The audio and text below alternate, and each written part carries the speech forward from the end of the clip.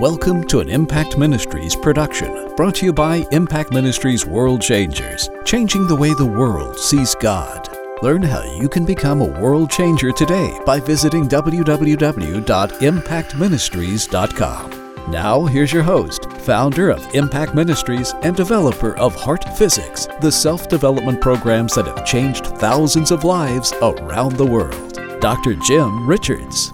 Hello, I'm Jim Richards. I want to welcome you to this week's broadcast. This is Impact Cyber Church, where people from all over the world come together and go to church. Thank God for it. This is also where people all over the world have impact groups where they get together and they use these broadcasts to study the Word of God together and then pray for each other and minister to each other. You know, I hope you're having an I group at your house or in your church or at your business. I hope you're using these to reach and help as many people, because that's the whole point of doing this. We want to help as many people as we possibly can. Now listen, today we're going to be asking the question, are you waiting on God? Do you feel like you're waiting on God? You know, because we've talked about this whole thing about getting stuck between the promise and the manifestation. And sometimes you just feel like, I'm stuck here. I know this is the promise of God. Nothing's happened, so I'm just waiting on God. Well, you know something? We're going to get you past waiting on God. We're going to take you someplace better than you've ever imagined. So don't go away. I'll be right back. Hey, I've got a great download for you this month. All the evidence you need. You say what that's about? I'll tell you what that's about. That's about gathering the evidence to persuade your heart to believe God for whatever you need in your life right now. Listen, download this right now. It's my gift to you. Like I said in the opening, you know, it's so often it feels like we're just waiting on God. We're here. And you know, some people teach that concept that we need to wait on God. And I do understand that. You know, we take scriptures like Isaiah where he says, they that wait upon the Lord. Well, you know, that word there is not wait in the sense of I'm waiting for God to show up. That's a word that means to entwine or to wrap yourself around God and become one with Him. So, first of all, I want to say, if you're waiting on God, you don't need to be waiting passively to see what God's going to do. Based on who you know God to be and based on what you know His promises to be, the thing you want to do is wrap yourself around Him. You want to become one with who He is and one with His promise. But sadly, so many people think that they're waiting for God to show up. And usually, when you think you're waiting on God to show up, you're thinking, okay, there's something I got to do to qualify myself. There's something I've got to do to get good enough. There's something I got to do to get clean enough for God to use me. And that's the kind of thing that throws you into dead works. You know, an interesting scripture, I talk about this in my book, Taking the Limits Off God. There was a woman that came to Jesus who had an issue of blood. Everybody knows about the issue of blood. And she came and, you know, she said in her heart, if I can just touch the hem of His garment, I'll get saved. And so she did. She touched the hem of His garment. Well, there's a couple of things that we don't realize immediately about that story. First of all, if you look at the history of Jesus and His ministry, you find out that other places that Jesus went, people thought they had to touch the hem of His garment to get healed because they thought that's what happened. And so when we think there's something special that needs to happen other than what God has already done through Jesus, then we put prerequisites on God. And so Jesus clearly told the woman that it wasn't touching the hem of His garment that got her healed. It was her faith that got her healed. But see, the problem is when you put a prerequisite on God, you limit when you're willing to believe God. And you're only willing to believe God once you have met the prerequisite. And then the sad thing is, you know, people will turn that into a religion. They'll turn that into a religious or ceremonial process where, all right, in order for people to get healed, they got to do this every time. Or in order to get your prayers answered, you've got to do this every time. You know something? All of that comes from limiting beliefs that we have about God. Now, here's an interesting scripture that people use incorrectly to often assume that we have to wait on God. And you know, this, by the way, doesn't just apply to healing. This applies to any of the promises of God. Matthew 8, verse 2 says, and behold, there came a leper and worshiped Him, saying, Lord, if you're willing, you can make me clean. And Jesus put forth His hand and touched him, saying, I will, or I am willing, be thou clean. And immediately his leprosy was cleansed. You know something? I have seen lepers in my crusades overseas instantaneously get clean skin, get their skin replaced. And it's a phenomenal thing to see. You know, I've seen blind eyes open. I've seen everything you can imagine. And it is a phenomenal thing. And it warms my heart every time I see that. But one of the reasons I always had the courage to go out and have these crusades and give these types of invitations was this. See, we think we're waiting on God. We think we're waiting to discover the will of God.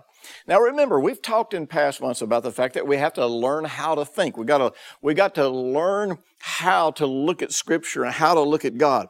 Well, if Jesus was the exact representation of God, and if the words that He spoke were the Father's words, if the works that He did were the exact same works of the Father, then we realize the moment He said, I am willing, then we know from that point forward that there is never really a scripture or a scriptural reason to wait for God's willingness. So really this scripture that should show us that God's always willing, that it's always His will to heal. Instead, we turn it around and think that we have to individually or personally hear God say, yes, I'm willing. Yes, today is the day that I'm finally ready to heal you. But see, Jesus settled that question. And by the way, this doesn't just apply to healing. This applies to every promise of God. So what few people are really willing to own is this. The question is not, is God willing to answer this prayer or do whatever I'm asking Him to do?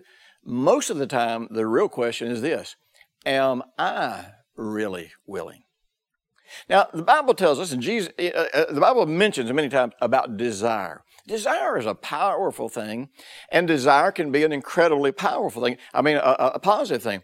As a matter of fact, once you realize that God wants all of your desires fulfilled in a godly way, then your desires will always compel you to pursuing God. Your desires will always compel you to listen to the Holy Spirit because you know He's always going to lead you into a healthy fulfillment of your desires. Now, the problem is we take our desires and we twist them to something selfish, something sinful, something wicked, something immoral, something corrupt, something selfish. And you can't get God to help you fulfill your desires in a self-destructive or in a way that's destructive to anybody else. But the truth is, your basic true desire, God always wants to fulfill. But He wants to fulfill it in a way that makes you whole. He wants to fulfill it in a way that you're falling in love with Him and you're trusting Him. Now, Jesus even said it. He said, what things ever you desire when you pray, believe that you receive them. So, desire is really the starting place. And we have to realize that anytime we are stuck in any kind of a situation, there's always some secondary gain that's to be had if we stay in that situation. I've had this happen more times than I like to admit. It happened with a boy in Mexico that had a withered hand, and his hand instantly got healed. It happened with a man in a church that I was ministering in who had been crippled in an injury, and he got healed. It happened in a crusade I was doing in Honduras where a girl was there that was blind, and I could go on down a list of other people that have had this experience where they actually experienced a healing.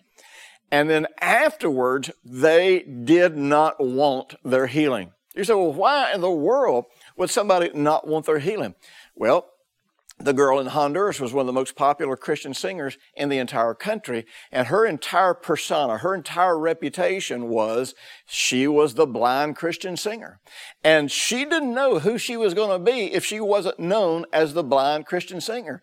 And I'm telling you, she went home and locked herself up and did not come out till she was blind again. And I'm telling you, she got her sight in front of thousands of people and began to describe things around her that she couldn't describe unless she saw. The man that I was talking about, he was injured and he was living on a disability, and he became so fearful that he would lose his disability that he began to resist or not want his healing, and in just less than a couple of weeks he was back crippled up again.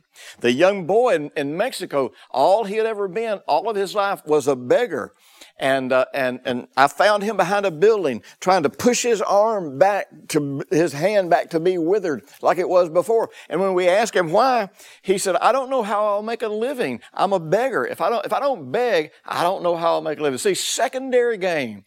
It's amazing what we can get. I could give you story after story after story of people who got stuck in situations because if they came out of those situations, they had no idea who they would be. They had no idea how they would live. They had no idea what the future would be for them. And the unknown is incredibly threatening. So there are benefits to being sick. There's benefits to being broke. There's benefits to being the needy person. And we've got to face those things. And when we face those things, at some point, we're going to move past desire or wishing, if you will, and we're going to move to the place of intention. Now, I want you to know that even though the word intention is not specifically mentioned in the Scripture, it is implied time and time again when teaching or demonstrating faith. Because, see, one of the things that faith does is, of course, faith chooses the desired outcome. Faith decides this is the outcome I choose, and it's not left to chance. You know, religion says, oh, I only want to do what God wants to do. I want to have what God wants me to have. You know something? That's a bunch of religious hooey, because the real truth is, if you're reading your Bible and you believe what Jesus did for you, you already know what the will of God is, because He showed us the will of God in the death, burial, and resurrection of Jesus. He showed us the will of God in the inheritance that we have in Him. So faith trusts what God has already said. Faith trusts what God has already done. Faith trusts what God says He wants for us. Faith trusts that God has already done it all, and we don't have to ask again. We don't have to get something new in order for God to be a blessing to us. Now, in just a minute, I'm going to come back and I'm going to show you one of the most important factors of waiting to get healed, or waiting for your miracle, or waiting for God. I'll be right back. Don't go away.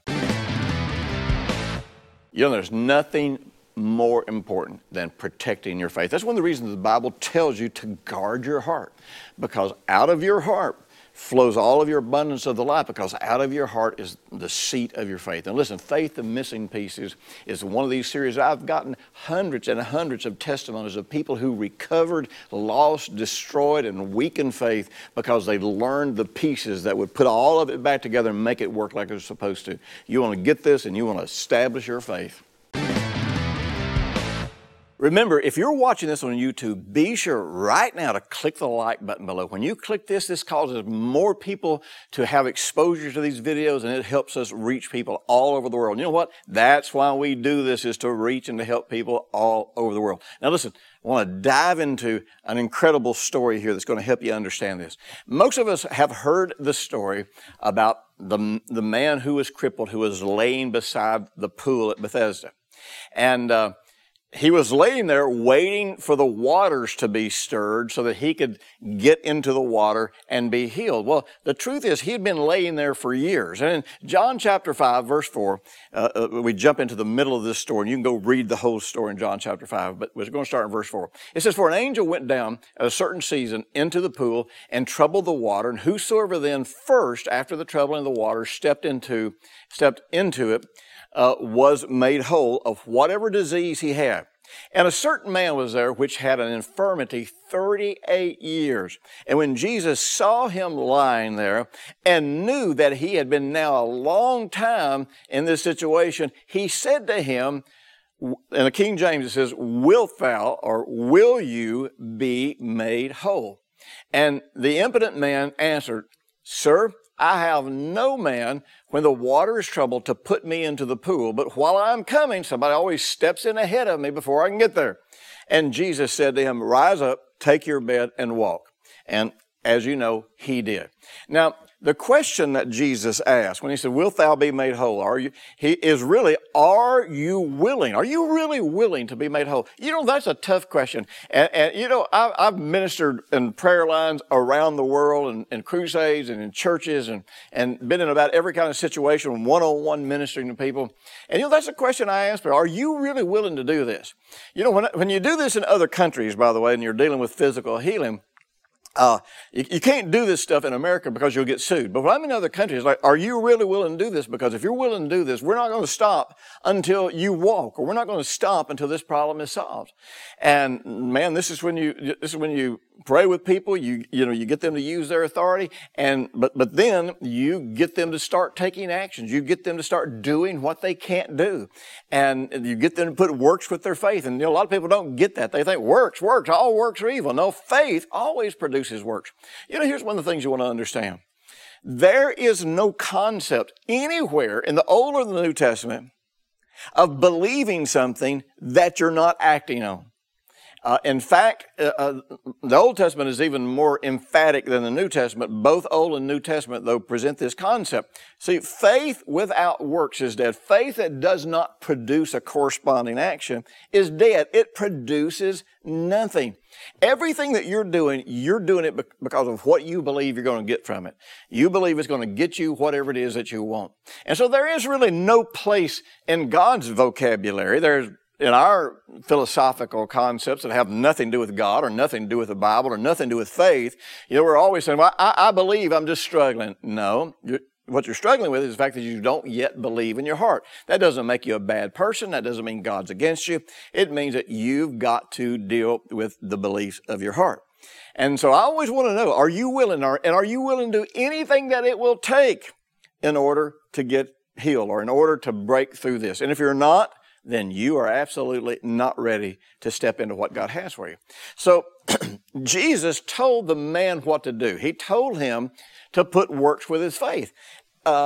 He said, get up and walk. Get up, take your bed and walk. Now, keep in mind, when he told him to take up his bed and walk, he couldn't walk. He was still crippled. So intention had to play a role in here. There had to be an intention to have this. There had to be a sense of, I will not be denied. There had to be a sense of, this is what the Son of God says to me, so this is mine. I'm going to act on it because this is mine right now. And see, we should be that adamant about the promises of God. The Son of God came, became my sin, paid my price, was raised from the dead, earned and gained my victory through his faith. And if he was willing to die for this and fight this battle for this, then I'm going to have this. And nobody, no circumstance is going to allow me to be denied. So when Jesus tells this man, he says, get up and walk. Now, I tell you what, the New Testament doesn't spell this out for us, but I have seen this happen in crusades. And I'm thinking right now of a particular crusade I had on an island in the Philippines. And there was a crippled woman that somebody had set up on the edge of the platform, and we were praying for people in mass. We weren't praying with them one-on-one because there were several thousand people there, and you just couldn't pray for them one-on-one. There wasn't enough time. So everybody laid hands on themselves, prayed for themselves, and when I told them to put works with their faith, when I told them to start doing what they couldn't do, this woman began to just crawl on her elbows across the platform. And she crawled and she crawled and she crawled. And at some point she finally managed to get up on her knees. And at some point she managed to get up on her feet. And she was taking little baby steps and teetering and stumbling around on the platform. And little by little she got better and got better and got better. And finally she was raising her knees up almost to her waist, marching back and forth across the platform. And just like 1,000 people in the crowd, she experienced something supernatural with God. And the key, here was the key thing. Since these people had never heard anything about God other than what I told them, once they heard that Jesus had already paid the price, that Jesus has already taken their sin, sickness, disease, poverty, shame, everything. He had already taken it to the grave and left it there and was raised from the dead so that they could have the inheritance. Then based on that, they said, all right, this is mine. God has settled this and I'm going to have it. And I'm telling you what, they would not be refused. See, there's this incredible inner battle that goes on, particularly here in the West. We have been programmed against faith. We have been programmed to not believe God.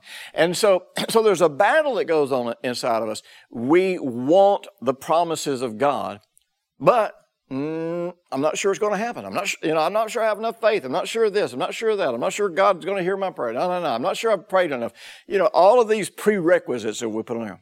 So, I'm going to put stipulations on God. I'm going to wait for a sign. I'm going to ask God to do something more significant than what He did through the death, burial, and resurrection of Jesus. Then, if nothing happens, I'm in the clear because, see, I was willing, but God wasn't willing.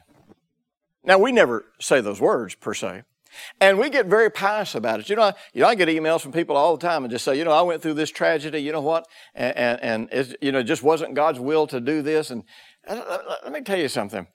After a while, that just erodes your confidence in God. And I got news for you. When you're up against the wall in life and death situations, if you think God in some situation changed His will because of you, then every time you're facing a dramatic situation, you're going to be wondering if it's going to be God's will this time. Many of you have heard me talk about getting healed from a congenital kidney disease that plagued me all of my life. And, in 1978, got up with a pain in my side. Before the day was over, couldn't get out of bed. The next day, I was rushed to the hospital, and so they started doing X-rays and MRIs, and basically the guy that did the X-rays told a nurse friend of mine they had never seen anybody with kidneys as bad as mine that was still alive, and so it looked like I wasn't going to make it. So it began a 3.5-year battle of me attempting to persuade my heart to believe the truth. And I'm not going to go into it because many of you people have heard me talk about it before, and you can get this on other series or you can get this on my personal testimony DVD. But I want you to understand something. All through this thing, I kept praying for the sick. And I would see other people get healed, and I would not go home healed. And, Brenda was giving me shots at one point every 4 hours to keep this infection under control that had gotten into my kidneys. That wasn't. It was a Pseudomonas, which we all have in our body, but it's not supposed to be in your kidneys. And back in the 80s, there was no treatment for this. I was on an experimental drug, and every 4 hours she had to give me a shot to keep this from running wild in my kidneys, and I would have been dead in just probably a couple of weeks if I didn't keep taking these shots. And there were people that called me a hypocrite. There were people that said, "What are you doing praying for people and you're not healed yourself?" Let me tell you something. I would tell them, let me tell you something. Just because I'm not experiencing this promise of God does not mean it's not true, and it doesn't mean you can't experience it. Because if you get healed when I'm preaching to you, it's only because you believe the words, not because I'm something special or I have something special. But the long and the short of it is I walked that out and I persuaded my heart. But at the end of it, I don't share a lot about aspects of what God speaks to me about things because I don't want your faith to be built around my experiences. But I want to tell you something. One day I was in a prolonged fast. I was seeking God and praying, and I was seeking to learn some things about walking in faith. And one of the things that God showed me, it actually spoke to me. He said, "Because you never blamed me, I was able to heal you." In other words, if I had blamed Him, if I'd ever one time said, "This is not the will of God," if I ever one time said, anything other than, "I am making this journey. Healing is mine. I'm not experiencing it. I'm going to experience it." If I'd ever one time went to that place, my heart would have never let me experience that healing that Jesus had already died to give me. There's an interesting scripture in the book of Job. So much bad doctrine comes out of the book of Job because we take all of the things that Job said before he dealt with his issues, and we put them into doctrine, and we forget that in Job 38, God says, "Who is this that darkens counsel by words without knowledge?" and Job was the one, and everything Job had set up that point, everything he said was basically a self-righteous excuse trying to say why it was God's fault that he was going through what he was going through, that God was doing this for some mystical reason. Well, in Job 40, verse 7, God says, "Now prepare yourself like a man, and I will question you, and you shall answer me. Would you indeed annul my judgment? Would you condemn me that you may be justified?" You know something? when we deny that it's God's will to answer our prayers based on the promises of God, when we deny it's His will to get healed or delivered or set free, we are condemning Him so that we can be justified. Listen, I'll be back with the mentoring moment. Don't go away. We won't get to the practical side of this. If you're ready for your faith to explode into something effective and powerful, if you're ready to take everything you know about God and bring the pieces together so they work, then you want to get faith, the missing pieces. I'm telling you, it's going to transform your belief, your trust for God. You know, God has opened some great doors for us. I want to give you the opportunity to step through them with us. We just recently sent about 125 copies of Taking the Limits Off God to some of our veterans that are deployed in the Middle East. We also just sent about 150 copies of How to Stop the Pain to a prison that's taking prisoners through using this book and doing a book study together.